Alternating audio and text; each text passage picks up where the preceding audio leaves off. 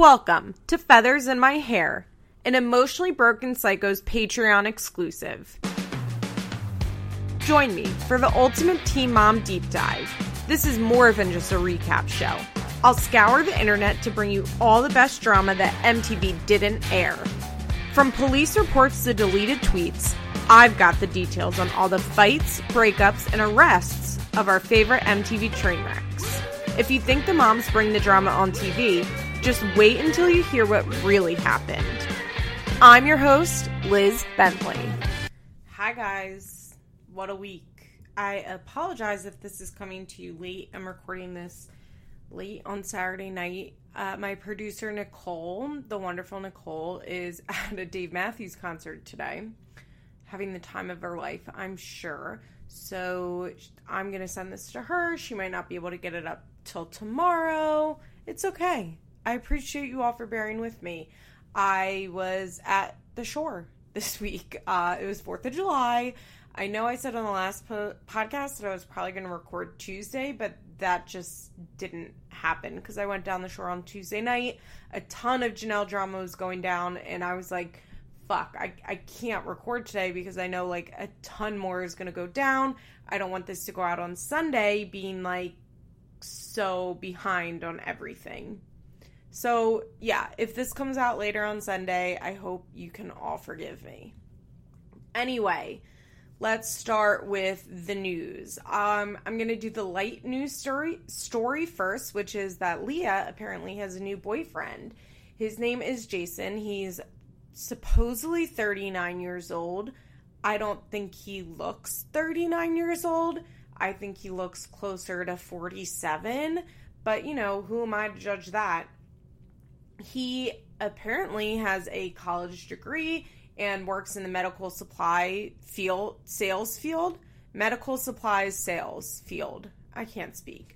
But yeah, that's what he does. He seems normal, which, as you know, is very unusual for the teen mom world. They've apparently been dating for 3 months. I'm using quotes around 3 months. I did read something today that said that he had been dating somebody in May, like for months, had ended a year-long relationship in May. So does that mean that they met at the end of May and it's now the beginning of July and Leah's calling it 3 months? I mean, it is teen mom, and that is teen mom relationship math. Apparently this Jason guy has one kid, and he only officially got divorced in October 2017. Leah has not only introduced her children to him, they have taken a vacation to Florida together, apparently, which I am wildly, wildly uncomfortable. The rapidness of which these women introduce their children to essentially strangers is so concerning to me. If you want to introduce them, like, wait 6 months, dude. Wait 6 months. If not 6 months, like, and you want to introduce them as your friend, like, okay. But I have heavy concerns about a man traveling with Leah's children. She is a single mother, which makes her more vulnerable to pedophiles and predators. Unfortunately, that's just the reality. That's just what statistics say.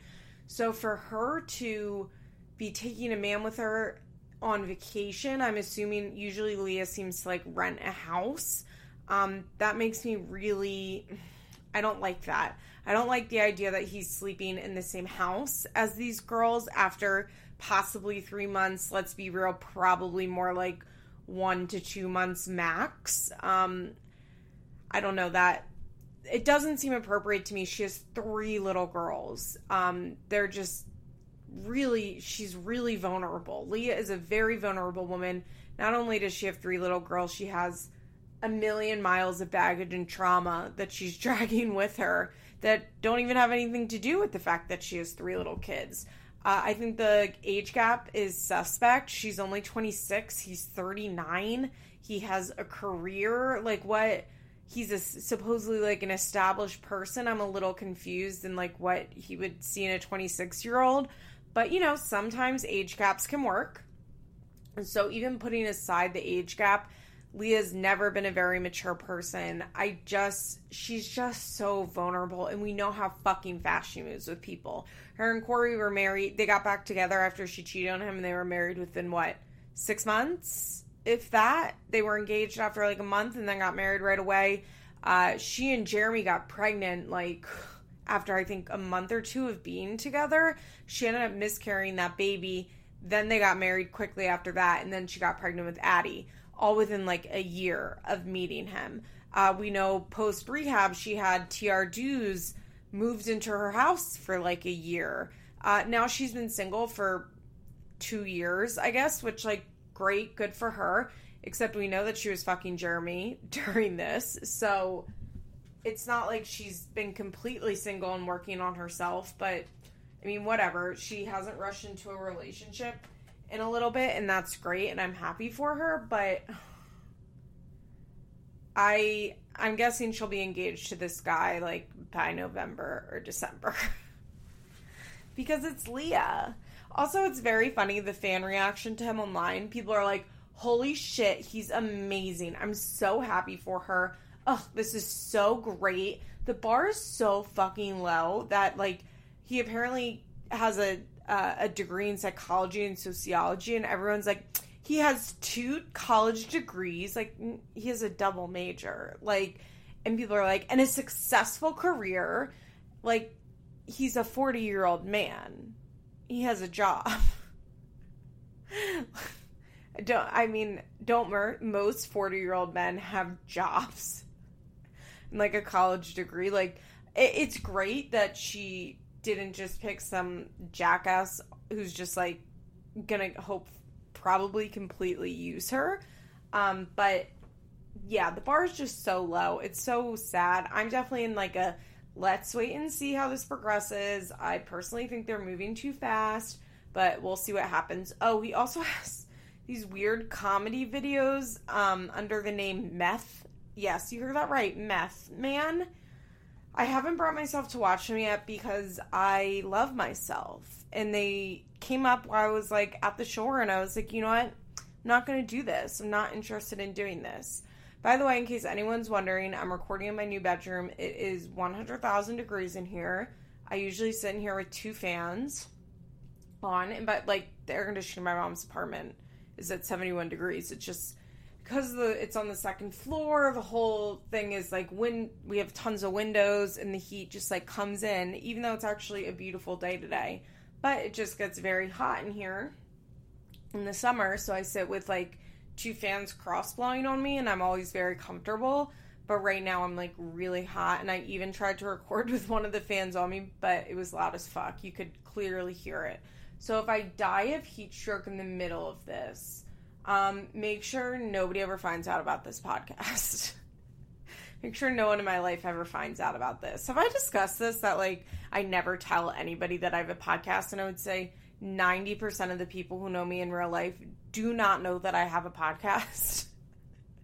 It's just kind of embarrassing. And when people find out that I have a podcast, I tell them it's reality TV related, and usually they don't ask me more than that. Oh, and I know I had said last week that I wasn't sure if my mom really knew I had a podcast, but she did ask me the other day, because she said, oh, do you still have your podcast? I saw your microphone. And I said, yeah. And she said, can I listen to it? And I said, sure, but I don't really think that you're going to find it interesting. And she said, well, what about when you're recording it? And I was like, wait, what?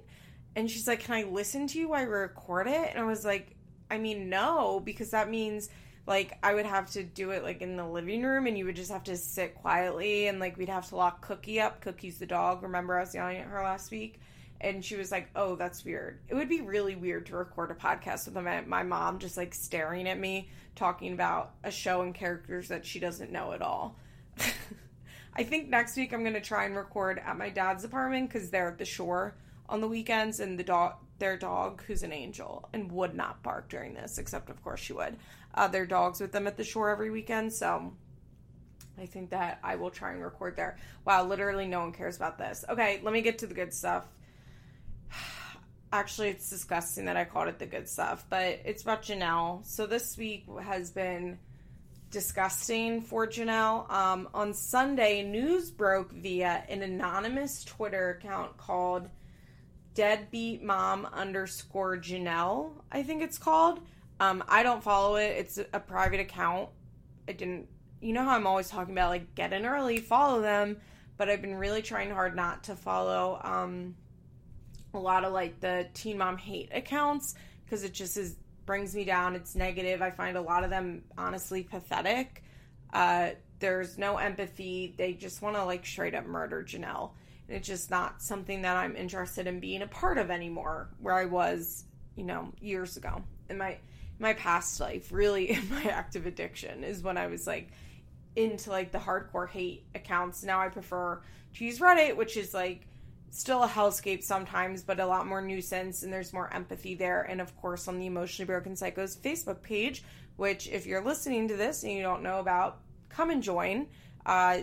On the questions, it asks you, like, how did you find out about this? Just say feathers in my hair. It says, who is your slender mommy? And the answer is Malls. But if you can't remember that by the time you get to the questions, if you just put feathers in my hair or Liz or whatever, like, I or one of the other admins will absolutely accept you. But that's mostly where I like to talk about Teen Mom and get Teen Mom information from, because I just don't, the hate accounts are just so negative. So there's been this account called deadbeatmom_Janelle that's been kind of like posting stuff for the last few weeks. It's posted a few things. So the first thing I think it posted was like a complaint from CPS about Ensley testing positive at birth for marijuana, but it was like, or Janelle testing positive, whatever happened. It was like a handwritten complaint. It was very weird, and also, like, we already knew about it, so it was like, okay, like, one, it's weird that it's, like, handwritten. Two, even if this is true, like, even if this is a real report, like, I don't really give a fuck, because we've been knowing that Ensley tested positive for THC at birth. We found that out, almost a year ago, last August. So it's like, okay, cool, like, you're releasing information that we've known for basically a year. Then the supposed pictures of Janelle's house sinking were posted, and I was still pretty skeptical. I've just been around for a long time, and I've seen so many fake accounts, like people who have had people convinced that they were Janelle's classmate or Janelle's childhood friend, etc., etc. Actually, there was this one girl that convinced everyone she was Janelle's classmate, like, back when the first time she went to Miller Mott, like, forever ago. This is probably, like, in 2012, like, before she was with Nathan and actually graduated with her MA certificate or whatever. She had gone to Miller Mott for a couple classes. I think that's how you pronounce it, Miller Mott. Or is it Moti? I'm going to call it Miller Mott. So this girl had come on and told everyone that she, like, had gone to class with Janelle, had all these stories, and then it turned out she was faking it, but people, like, kind of liked her, so she stayed around. And, like, honestly, they weren't, I know, like, it's the Janelle, like, hatters, but back then it was just, like, we didn't have a name for ourselves. That didn't come about, I think, until there was, like, a Janelle typo, like, 2 or 3 years ago. This was, like, way before anybody was called a hatter. But her name was Kelsey, and eventually Kelsey and Kiefer started talking, and Kiefer ended up moving in with this girl and, like, dating her. I think she lived in Indiana. It was so weird. Like, she went from lying about knowing Janelle to being Kiefer's girlfriend in, like, less than 2 years. It was very bizarre. Anyway, so I'm, like, always very skeptical of anonymous accounts that know Janelle. But, I mean, the pictures were kind of convincing. We saw then on the episode of the next week that their house was damaged and sinking, so it could be real. And a lot of people are like, I wonder who could have taken those pictures. It's not 100% sure that was their house, but it seems likely. So nothing really came of this account. And then on Sunday, this account posts that Kaiser, who had been with Nathan that weekend, it was Kaiser's birthday weekend, it was Nate's weekend with him, Nate and Ashley, his girlfriend, drove up from Florida, that Kaiser was not being returned to Janelle, that Doris and Nathan were refusing to return him, and CPS was involved for abuse. So, of course, the internet goes wild. I, at first, am like, we'll see. Anything's possible, but I'm not believing this anonymous account. Well, I mean, the anonymous account has ended up being correct, I think, this whole time. Just that deadbeat mom _ Janelle account. There's been another Facebook page called Teen Mom Updates that's been posting shit all week that's, like, been so wrong. They just claimed today that Janelle is 100% not filming a contract to sign for season 9 and is off the show, which I don't know. They've been posting wrong stuff about Kaiser all week, but if you guys are seeing that, like, be wary of the Facebook page Teen Mom Updates. They speak with a lot of authority, but I don't think they're really right about a lot of stuff. Anyway, so it comes out on Sunday that Kaiser is not being returned. Then it comes out that Kaiser had marks. It's so sick. It's so sick. Kaiser apparently had marks which looked to be like from a stick on his butt and his legs and his back. Nate apparently called the police twice. I believe once on Friday when they first got him, and then again on Sunday. Apparently, now this is all very confusing, and I don't want to speak as like a legal expert because I'm not a legal expert. I don't understand the CPS stuff. I think it's extra complicated because you have to remember Nate and his mom, well, Nate's mom lives in South Carolina and Janelle lives in North Carolina. So, like, an intrastate issue is like, is it intrastate or interstate? I think it's interstate. I think intra means within, right? So an interstate issue, I'm just going to say that. If it's wrong, let me know. An interstate case for CPS is like always going to be much more complicated than an intrastate case. So apparently on Sunday, supposedly CPS gets involved, says there's not enough cause to keep Kaiser and that he should go back, but the police refuse to basically forcibly remove Kaiser. Now, I have personally seen in Pennsylvania police not uphold custody agreements as long as they're with a custodial parent and that there's been no emergency order. So I've seen, a dad that's supposed to have visitation and the mom refuses to give the child over and the police do not get involved. They do not want to forcibly remove a child. They say, go to family court. This is a civil matter. We don't want anything to do with this. So my suspicion is that that's what happened on Sunday. That it wasn't necessarily the police saying, like, we believe Nathan, he's unsafe to go with Janelle and David, but CPS, like, has not, I don't really know what CPS said. Sorry, I just, like, totally lost my train of thought there. CPS was not like, you must give him back, or, CPS doesn't have that authority. That's not what CPS does. They didn't say, like, Nate can't have him. So police just decided not to get involved. Now, a bunch of shit then went down. Like, Nate's friends are tweeting. Nate's been tweeting, Nancy Grace, help me. We find out about, there's also, okay. I'm sorry. I actually should have written down a timeline. And I did not. So I'm going off the top of my head.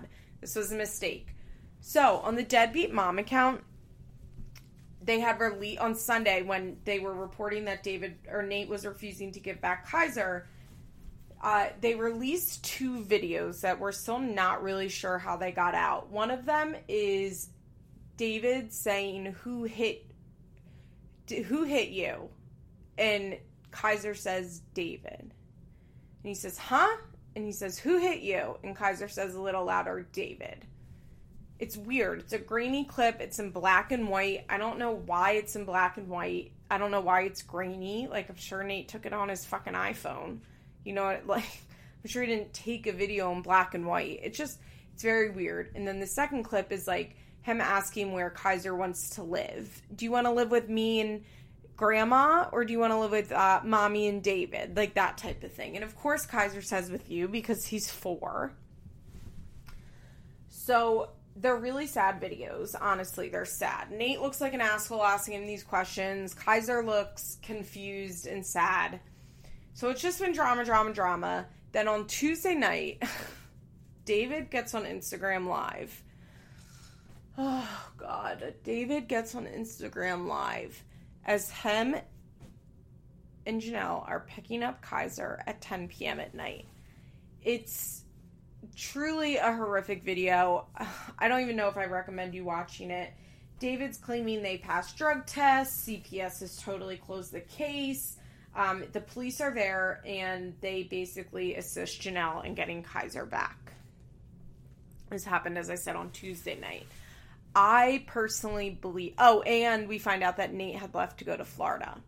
Now, Ashley gave an interview to Radar claiming that she had to work on Tuesday, so on Monday night, they drove back to Florida, got there Tuesday at 5 a.m., Nate took a shower and drove back, and he was driving as this, change of custody went down, which I guess is plausible because if they drove right home, he took, a little nap, he showered, it's a 10 or 12-hour drive from Florida to South Carolina, which is why it's fucking crazy that Nate lives in Florida, that he could have still been in the car if that's what happened.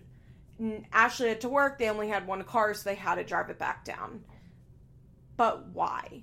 Nate has a car there. They have Ashley as a job. Nate gets disability. And they have teen mom money. You mean to tell me that they couldn't afford a one-way ticket to fly Ashley down so that Nate could stay there? That doesn't make any sense to me. Just get a one-way ticket from Myrtle Beach down to fucking Tampa, Florida, near where she lives. Take an Uber home. Take an Uber to work. Also, Nate's car was there because then he drove back up in his car. Because her thing was he needed to get his vehicle. I needed my vehicle in Florida. Rent a car for a week. You mean to tell me you don't have $500, maybe a $200 plane ticket and $300 to rent a car for a week while you get this figured out? You mean to tell me you don't have $500 fucking dollars so that you're there for your son? I truly believe that what happened was that there's still an open CPS case because apparently there is in one of the fucking counties that's involved. I don't believe CPS closed out a case within 2 days and that Janelle and David voluntarily took drug tests and passed them, although it's not that hard to pass a drug test. I've seen people do crazy things when I was living in halfway to pass drug tests. But I just find it unlikely that they voluntarily took drug tests because most likely CPS couldn't compel drug tests in this case. My speculation is that Janelle and David got wind that Nate had gone to Florida. Because remember, they keep track of Nate. There's somebody in Nate's life that's letting them know. They always seem to know if Nate's out at bars, when he's supposed to have custody, etc., etc., etc. They called the police and said, someone's withholding our child from us, and it's not a parent. This parent is withholding, or this non-parent is withholding custody from us because Doris doesn't have any rights to Kaiser. She has zero rights to Kaiser. Doris is the person who supervises Nate's visitation schedule. Nate still has 50-50 legal custody of Kaiser. He just doesn't have any, he's not allowed to have unsupervised visits with him. That's really the only place that Doris comes into play. So I think Nate left. They called the police, so the police facilitated the handover. It's so dark, and I honestly, really have not been liking this situation at all. Following it, I don't really like talking about it right now, because the reality is Kaiser had bruises on him. Janelle and David are claiming that it's from a water slide at his school. They had a water day. Thank God the videos and pictures of the bruise haven't been released. I hope for Kaiser's sake they never get released.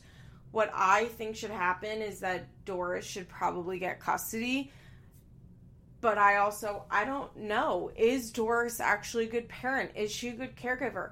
We don't know. I feel so uncomfortable with this situation because people are so ready to rip Kaiser away from Janelle and David, which I am too. I think it's pretty clear that he's at least being emotionally neglected on the land, if not physically neglected. I find it very easy to believe that David is hitting Kaiser. Very easy to believe. And I find it even easier to believe that Janelle would not protect him. Or maybe Janelle's the one that's hitting him.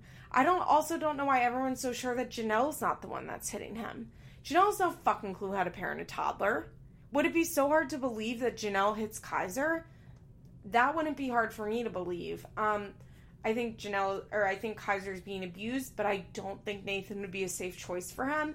And I'm a little worried about Doris leaving Nate unsupervised with Kaiser, but I think Nate proves that he cares about being in Florida. I think even if Doris gets custody of Kaiser, Nate's not really going to be around him much. I think it's very clear that Kaiser needs to be removed from this situation, especially if he's being hit with a stick. Especially if he has visible multiple bruises on him. I hope CPS steps in and does the right thing. My thing is, it's like, I don't know where Kaiser should be because I don't actually know Doris and I don't know what goes on in her home. And I don't know David or Janelle either, but my gut tells me that you have a lot less to lose by putting Kaiser with Doris than you do by leaving Kaiser at David and Janelle's. It makes me very scared.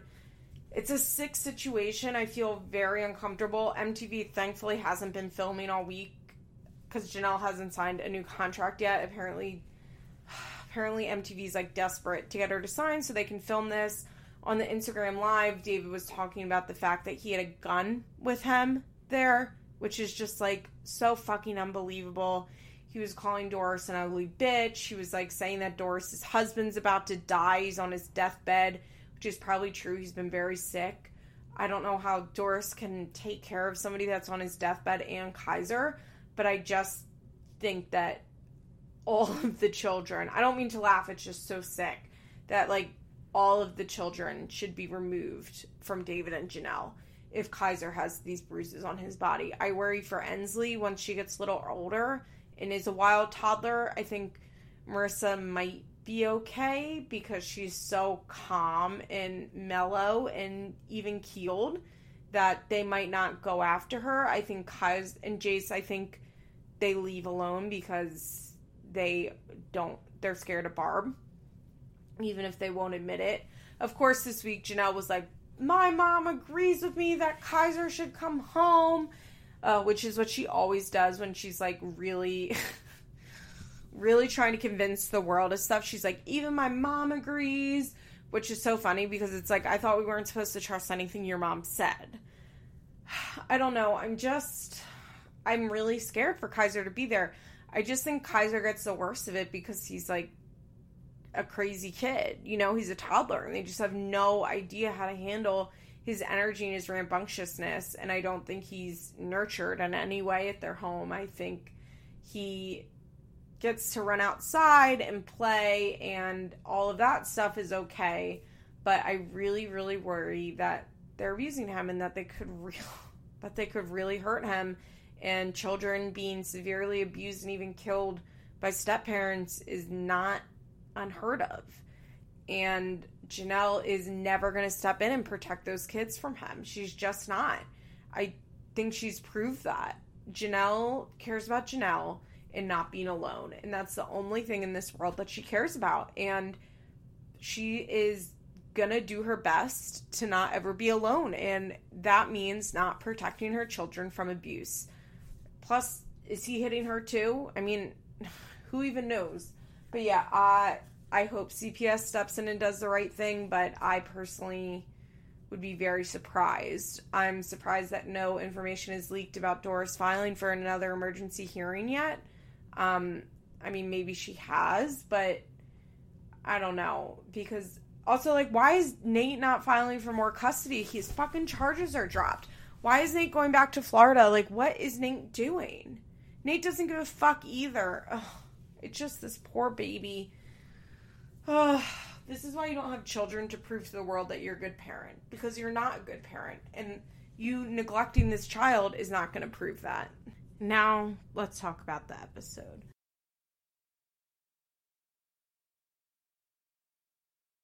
I liked this week. I thought it was a good episode this week.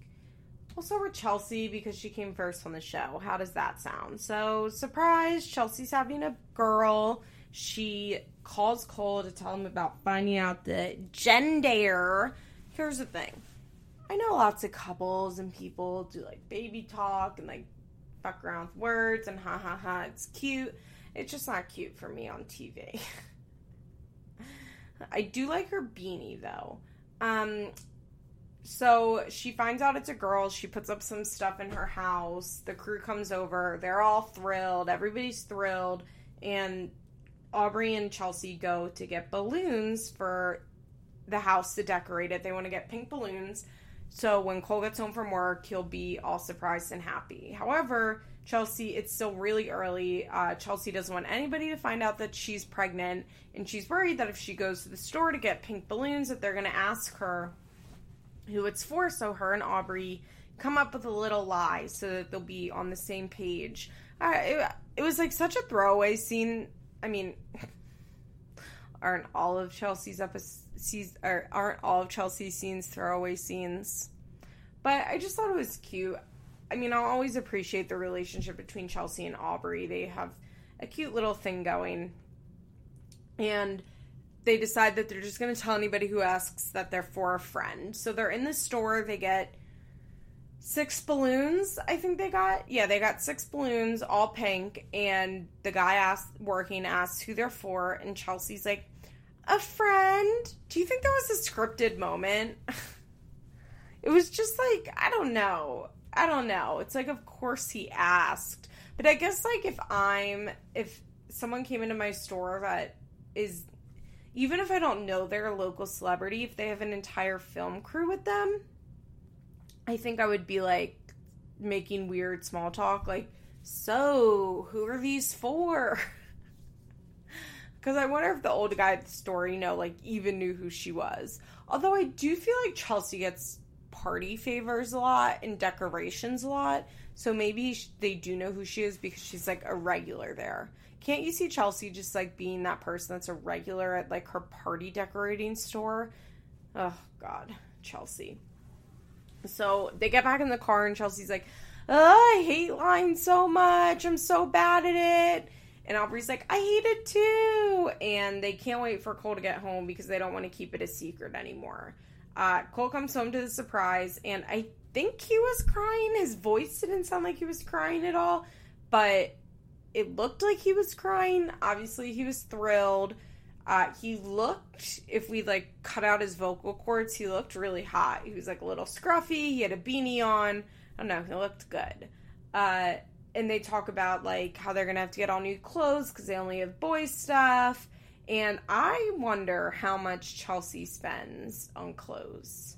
What do you guys think? How much do you think Chelsea spends, not even on her clothes, but how much do you guys think Chelsea spends, like, on baby clothes and kids' clothes? Because I would bet it's a lot.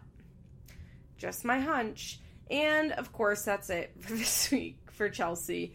Next week is the classic father-daughter dance, but this year they're, like, obviously Adam's not even invited because he's not allowed to be with Aubrey except at the visitation center. So, bully for them. But, yeah, I am super bored of Chelsea, and I think she's going to name her baby Beau. Yes, I know Beau is a boy's name, but masculine names are in for girls. Personally, I've always loved masculine names for girls. I went to school with a girl named Michael, and everybody called her Mikey, and she was really pretty, and I just thought it was, like, the best name ever. I just loved it. So I think it's going to be Beau or, like, Sloan, although is Sloan even a masculine name? I don't know any guys named Sloan, but I think Beau is a strong contender. I would also put a chip in for Sailor, but, like, Kristen Cavallari and Briston Palin both named their daughters Sailor. I would also, for some reason, I want to say Willa. I think she has a friend whose daughter's name is Willow, but I think she would do a Willa. So those are my guesses. But I just have this feeling it's going to be Beau. And also, if she doesn't name her daughter Beau, if I ever have a daughter, I might name her Beau. Because I just think it's an extremely cute name for a girl. So yeah, that's my opinion on what Chelsea will name her baby. I think she's due in October. So we're still a ways away. And of course, we're not going to find out the name until the baby's here. I mean, I probably wouldn't either if I was Chelsea. I would not want to hear anybody's opinion on it. She did say on Kale's podcast that it doesn't match Watson or Aubrey. And Beau definitely doesn't. I still can't get over that she named that fucking baby Watson. By the way, Princess Jones Curtis just got a dog and named it Watson. I know. She's a Chelsea superfan. Can you guys believe that Princess is such a Chelsea superfan? I truly can't believe it. Okay, on to Brianna, and I guess I'm going to do Brianna then Kale because this week was so intertwined. Randy, for once, Randy Huska actually had a funny tweet. I don't know if you guys know, but I don't like Randy. I don't like his tweets. I don't think he's funny normally. Something about him, like, really grinds my gears. I really don't like him talking about Chelsea or Janelle because it really feels like he's punching down. I don't like how he's, like, always involved in Twitter drama. I just think it's fucking weird. Like, I just can't imagine, like, my parents fighting with anybody about me. It's just so weird. I just can't imagine it. Although I do wonder what my parents would be like if I was on a reality show. My dad would, oh God, it'd be a nightmare. It would be a true nightmare. But I really, truly cannot see my dad acting the way that Randy does. Or my mom. Anyway. I'm just, like, picturing my dad in his fucking New Balance shoes with his, like, high white socks and, like, khaki shorts and t-shirt. That's, like, his uniform. Sitting, like, cross-legged. That's how he sits with his reading glasses on, like, scrolling through Twitter, like, getting into Twitter fights. Oh, my God. Oh, my God. That would be a mess. That would be so embarrassing. Okay, so Brianna went to Delaware with Shirley and the kids, which I thought was weird. Although then I remembered, I think this was for Javi's birthday. They just didn't say it because I do remember that Shirley was there for Javi's birthday, which I can understand. Like, they went out with his friends in Philly. I think they got, like, a spot in Philly for the night. So I can understand, like, why Brianna would want Shirley there because it was, like, all of Javi's friends and she really didn't know them well. So I can see, like, you bring Shirley along, it makes it easier to travel with the kids, and she'll be there when we all go out partying that night. I guess Javi's mom watches the kids when they go out when they're all there. The family's roasting marshmallows, and it's cute. But Javi and Bri apparently had a long talk, and then they let us know that Javi brought Lincoln to Kale's house. Now, you know some shit's about to go down, because why the fuck would why would Brianna in her voiceover be telling us that Javi brought Lincoln to Kale's house?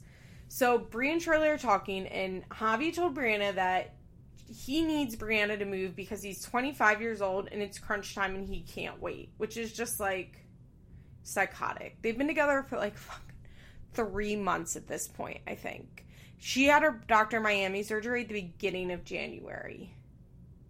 Yeah, I'm going to actually check that exact timeline. Hold on. Okay, so apparently that surgery was the first week in February. And by the way, I just got distracted while I was looking that up. And Nate is 100% in Florida and not in South Carolina doing shit to get his child back. And also, him and Ashley released balloons today for her departed father's birthday. And I just want to say this, stop fucking releasing balloons. They did it at the beach. Everyone, please don't release balloons. It is killing the environment. It is so bad for the environment. Stop releasing things into the air that aren't supposed to be there, even if they're biodegradable. Please, please, Chinese lanterns, balloons, anything. They're all really bad for the environment. Just don't do it. Okay, so Bri isn't sure what she wants to do. She actually, I thought, was being extremely rational. She's like, look, I understand that couples make sacrifices, but I am the only one being asked to make, like, such a major sacrifice. I don't know if I can move here this summer. Like, I don't know if I can move my kids to Delaware. She's crying, and she seems really stressed about it. And she's like, it's not really fair that I'm the only one that has to make a major life change, which, I mean, it's just the reality of their situation, unfortunately. So I want to now jump to Kale's segment. Ugh, this is really annoying for my segment by segment recap, unfortunately, because I have to jump around. So it's Isaac's birthday, and we find out that Javi is dropping off Lincoln, as we know. Javi walks into the house with, like, his fucking weird look that he constantly has on his face.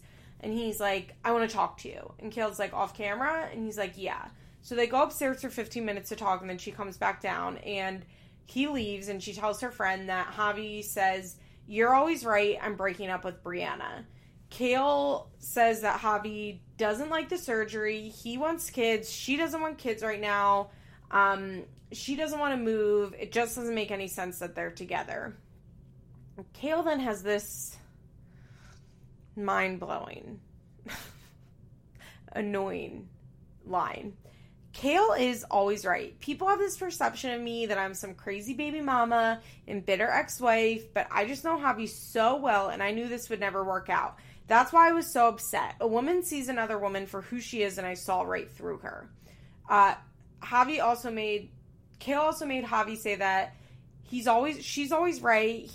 She said she did a little dance, made him repeat that, and that Javi apologized to her. Okay, I want to get into this.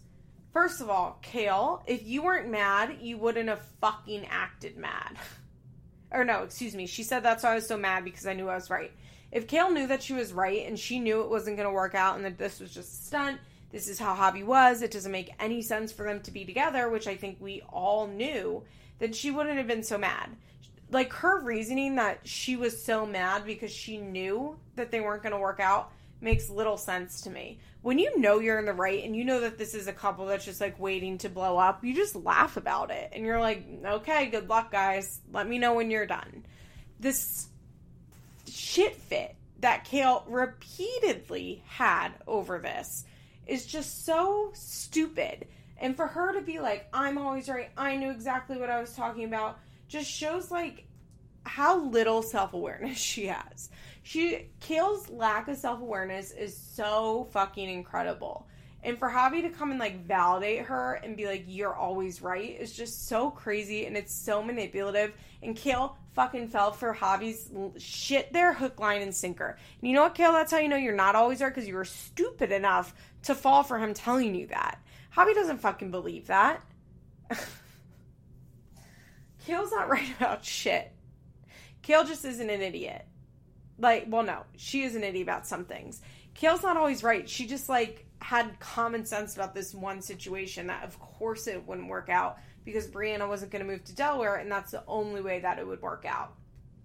So, yeah, for Javi to go to Kale before, like, when Brianna is still at his house, he has not officially broken up with her. She's, like, crying to Shirley, and Shirley even asks, like, oh, no, that's in a minute. Sorry. Like, to go to Kale while Bree is still at his house is just, like, so grimy and so fucking classic Javi. And Javi is such a fucking good manipulator when it comes to Kale because he knew Kale was going to get off on that. I bet they were texting later that night. I mean, I can see it so clearly. So, Bree leaves Delaware, and things did not go well. So, we get home, and Brittany just got her wisdom teeth out, and she's, like, talking slowly, and I can't believe we did not get this footage on Teen Mom. Like, what a fucking ripoff. And Bree is saying they're not together anymore, and they're still talking because he wants them to be friends. The producer, Alexis, I think her name was, I haven't really seen her before, is there, and she's, like, asking some questions, and Bree's like, I saw a different side of him. She said that he wasn't ready to move in the summer, and Javi's like, okay, then our futures don't line up together, so we can't be together. And Brittany's like, well, why can't he come here? And, I mean, the reality is, Javi said he's not going to leave his son, which is respectful and great, but, like, I mean, it's not an unreasonable question for Brittany to be like, okay, well, why doesn't he move here if he wants them to be together so bad? So, Brittany thinks that Javi wants to trap Brie. He's like, you know how some girls have trap babies? He wants to trap you. She's like, he said, Kale got stuck in that raggedy ass state, and he wants to do that to you too. Which, like, full disclosure, Delaware's not a raggedy ass state. Honestly, I'd much rather live in Delaware than I would live in Kissimmee, Florida, like, any fucking day of the week. But I understand, of course, why Brianna doesn't want to live there. I don't really know what Dover is like, where they specifically live, but, I mean, I live literally 20 minutes away from Delaware. It's fine. It's really fine. And it doesn't have summers like in Orlando, which is just like the grossest place on earth heat-wise. Orlando has the worst fucking weather. Ugh, inland Florida is just like the worst place. So Britt just like really seems like glad that they broke up. Britt has always had Javi's number. I think she likes Javi as a friend, but she's always seen like right through his bullshit.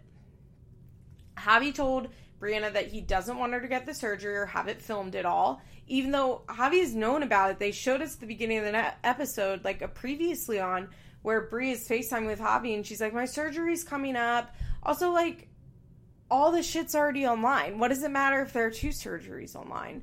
There's already 1 surgery online. Why does it matter if there's a second one? Like, you can literally see her getting her, like, labiaplasty on the internet.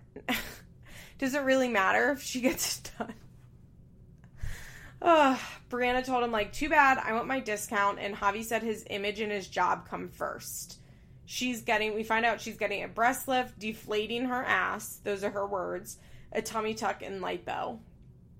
And she has to stay in Miami for a week, and Javi was supposed to be there with her, like, basically wiping her ass, and now she doesn't really know what she's gonna do. She basically just felt controlled by Javi, which I think that's absolutely what he was trying to do. I think Javi had money in his eyes. I think he had storyline in his eyes. I think there's probably a little bit of the fact that, like, he's in the military and most of the guys he works with are married and, like, in joint family, like, not joint, but, like, nuclear families that all live together, and that's what he really wants. But, like, he's just a lunatic. And I mean, I guess he got back together with Lauren and got what he wanted. Brittany has a great line where she says, he's used to dating Wonder Bread. You're multigrains. You're cinnamon raisin. You're an everything bagel. Brittany is so good at I guess that's not a one-liner. Is that a one-liner? Yeah, that's a one-liner. The producer asks why all the conversations happened off camera. And Brittany says it's because she doesn't think that she thinks Javi doesn't want to look bad. And also suggests, Brittany's like, Bri, you should go make friends with Kale and find out about, like, Javi's true colors. And Bri's like, no, I'm not talking to Kale. The producer then asks a question, which I think the producer already knows an answer to. Which, by the way, so many of the producers on Teen Mom are just like, so what do you think? What's going on? Like, they're just so mild-mannered, and it's so funny because Kale's producer isn't like that, JC, and it's, like, so obvious why, because Kale needs somebody to be combative with her. So, the producer's like, so, do you think Javi and Kale are, like, talking about you? And Brianna actually seems, like, stunned at the idea. Not stunned, but, like, almost like she hadn't thought of it. She's like, no, like, I hope not. No, I don't think so. Which, to me, shows that, like, she thought that her and Javi were probably getting back together. They were still talking a lot. Like, she thought there was still a chance with her and Javi. And that she was like, no, of course he's not talking to Kale. I really don't think that she had any intention, like, any thought that her and Javi were, like, fake and that Javi would be going in between her and Kale like he was. So, Brianna also tweeted something this week, like, yeah, it was all for the storyline. And people are like, oh, we knew it was fake. And then she was like, no, he was all for the storyline. His feelings. It was real on my end. And I believe that to be true. And I thought that scene in this whole episode, but especially that moment of her being like, no, like, he's not talking to her. I think to me that showed that, like, on Bri's end it was real and on Javi's end it was fake. I really think that Bri thought they'd be getting back together, like, thought there was still a chance, like, thought this was a real relationship. I mean, for Christ's sake, Javi just basically asked him to marry her. Like, last episode, this episode he wants her to move to Delaware, have kids right away. Like, Javi is talking serious future, and Brianna is considering moving her whole fucking family to Delaware for him, and I really, truly believe that she must have been blindsided by the podcast. Okay, so we get a Javi scene, which is, oh my god, I'm just realizing, I think I talked about Randy, and then I went on a tangent about what my dad would be like if I was on Teen Mom. Oh my... Guys, I'm so sorry. I'm such a space cadet. I have ADD, and it's unmedicated. I can't be on Adderall anymore because I abuse it. Anyways. So, what Randy said was something along the lines of, like, this show should be called Teen Mom and Javi. Which is true, because under the Brianna headline, segment, whatever, we get an exclusive Javi scene with Javi and his sister. And Javi has a full shit-eating grin, what I call, his Cheshire Cat smile, while he's talking to her. And he explains that they broke up. Javi says that they didn't agree on certain things. And he's like, well, do you think the surgery is a smart idea employer-wise? Like, your employer, my employer. And Javi's like, no, it's not about the surgery. Like, I could care less about the surgery. I just don't want it, like, online. Bree told Javi that she couldn't afford to pay for the surgery on her own. And he says, sometimes a free investment isn't a smart investment. Oh, Javi knowledge. Ugh. It's just like this shit-eating grin that he has on his face while talking shit about Bree to his sister because he thinks he's so smart. Oh, he just drives me nuts. Javi says they, like, broke up, and then he woke up and all their pictures on social media are gone. And Javi doesn't want to waste his time because he already wasted time with a divorce once, and he just doesn't want to do it again. Which is like, if they don't have the same goals, like, yeah, of course they shouldn't be together. But Javi not even giving her, like, 6 months to a year to figure out if they have the same goals is just so crazy. Like, stay together for a year and then seriously consider if she should move to Delaware. Brianna just is, like, not ready to commit to moving and having his baby within 1 month. It's so nuts. It's really crazy. So, now we have to go back to Kale's segment. Kale has a little birthday party for Isaac. All of Kale's friends are there. At first I was like, that's kind of weird. But then I was like, you know what? It's actually not weird. Like, Kale doesn't have family. Like, she's not going to have grandma and aunts and uncles there for Isaac. Like, she's trying to find her chosen family, and I'm not going to judge her for that. It's nice for Isaac that he had a bunch of people there. We get a scene of Isaac FaceTiming Javi to thank him for his gift. And I think that they put this in because they just wanted to remind us, like, the Kale and Javi history, and that Isaac is still involved in Javi's life, and, like, Kale and him are connected still on another level besides Lincoln. They just wanted to, like, squeeze that in. So, Kale lets us know that Javi and I are getting along better since he broke up with Brianna, and that Javi wants to come on her podcast, which is like, grown. First of all, can we just, like, stop with Kale's podcast and the scenes about it? I don't care. I don't care about Kale's podcast. I don't want to hear about Kale's podcast. I don't listen to Kale's podcast. No, thank you. So Javi comes on and confirms their breakup is as of right now. And Kale's like, oh, so you're going to get back together with her?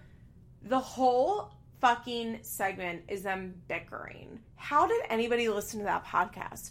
I really wanted to fast forward through that scene. It annoyed me so much. I cannot stand listening to people bicker.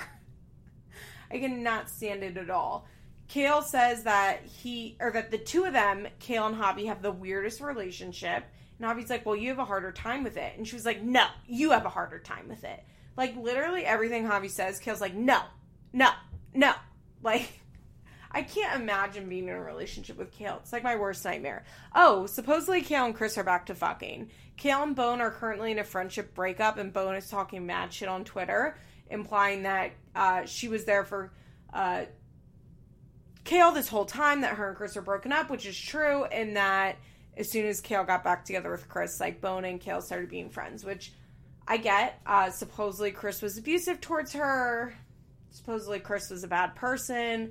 I can understand why Bone, like, after being there for her for, like, a full fucking year and essentially helping raise her child, that she would be upset that, like, Bone, or that Kale would go back to Chris. I think it's kind of tacky that Kale, or Bone, oh my god, I'm messing their names up. I think it's tacky that Bone's talking about it online, but I can understand, like, why she's pissed about it. So,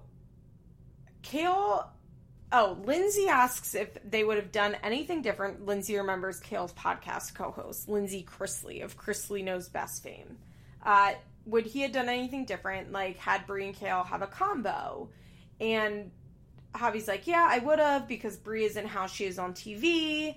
And Kale's like, she's exactly how she is on TV. She told me to suck a dick, like, and fuck you, bitch. And it's just so annoying because Kale's still refusing to acknowledge any part in the fight between Kale and Brie. And Kale's like, I tried to speak with her nicely, but I'll never be, like, friends with her. And if the two of you together, I'll never be okay because you allowed her to disrespect me to my face and on camera when I said what I had to say in a nice way, and that you defended her and not me. It's just like Kale lives in a universe and the rest of us live in another one. Like, truly. It's crazy how delusional so many of these people are on this show. And I think for Kale and Janelle, it's because they live very isolated lives. While Kale has a lot of friends, it doesn't seem that she has anyone that will ever call her out on her bullshit. And if they do, she just, like, cuts them off. Like, see Bone in their fight. Janelle, we know, has nobody in her life that will call her out on her bullshit except her mom. And they have, like, all those years of weird dynamics. And she's never going to listen to her mom. I think someone like Leah stays a lot more grounded because at least she has her brother, her sister, her mom. She has, like, long-term friends. I think someone like Chelsea, Macy, who else is on this show? They really, like, the three of them really stay a lot more in this universe, I will say, because it seems that they have people around them that they have, like, genuine relationships with and can, like, genuinely communicate with. But I think Kale and Janelle, but I'm right now focusing especially on Kale because it's her segment, like, just can't, she just doesn't have anyone in her life that she listens to except for herself. So she truly believes that she's always right. She truly believes that she did nothing wrong to Brianna. She truly believes she's the ultimate victim. Kale could really use therapy and could really use some people in her lives that, like, her life would, that she would allow to call her out. So back to Brie and Orlando. Brie is fucking mad about this podcast. I think this is the first time that Brie really realized that Kale and Javi had been talking.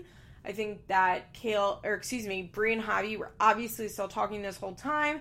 And then she finds out that Javi hops on a podcast with Kale talking shit on her. If I was Brie, I would be fucking livid. Now, I would not tweet the way that Brie does because Brie is fucking ridiculous on Twitter. Brie is crazy on Twitter. She tweets the wildest shit and then deletes it right away. Sometimes she just, like, will delete her whole Twitter. She's so fucking weird on the internet. But rightfully, Brie's pissed about it. Apparently, Shirley's also going to get plastic surgery with her, although Shirley's body is great. I don't know what she's getting done plastic surgery-wise. Brie called Kale a fat bitch, which is not okay, Brie. Don't do that. Ugh. And Javi called her and was like, you're better than this. This isn't the Brie I know. And Brie's like, well, apparently I'm not better than this, and apparently you don't know me at all. Shirley's like, Kale just wants her ratings, which is true. And they talk about how, like, Javi was going to be the one to take care of both of them, which is very weird to me. I don't understand that dynamic. I'm really confused. I'm really, really, really confused by all of it. So the only person that they both know and they would both feel comfortable taking care of them is her ex-boyfriend, Dre. If you'll remember, he's the one that was at Brianna's baby shower last year that caused the whole fight with Lewis. And they're like, look, we don't want Dre to do it. He's, like, the last person on our contact list, but like, he said he would. It's so bizarre. It's so weird. I don't understand it. Dre, I think Devon's the one that ends up going there. I don't know. None of it makes sense, guys. I mean, Javi does end up going there, but I think Devon ends up going there, too. It's just so weird. It's so weird. And that's it for the Javi, Brianna, Kale segment. Hey guys, to hear the rest of this week's episode, come on over to patreon.com/ebpsychos. Thank you all so much. Have a great week. Bye. This has been an episode of Feathers in My Hair, an Emotionally Broken Psychos Patreon exclusive. Executive producers Molly McAleer and Liz Bentley. Produced by Nicole Matthews. Special thanks to Sarah DiGiovanna for our logo. Head on over to our Patreon page for more rewards. www.patreon.com/ebpsychos. And come on over to our Facebook page for more discussion.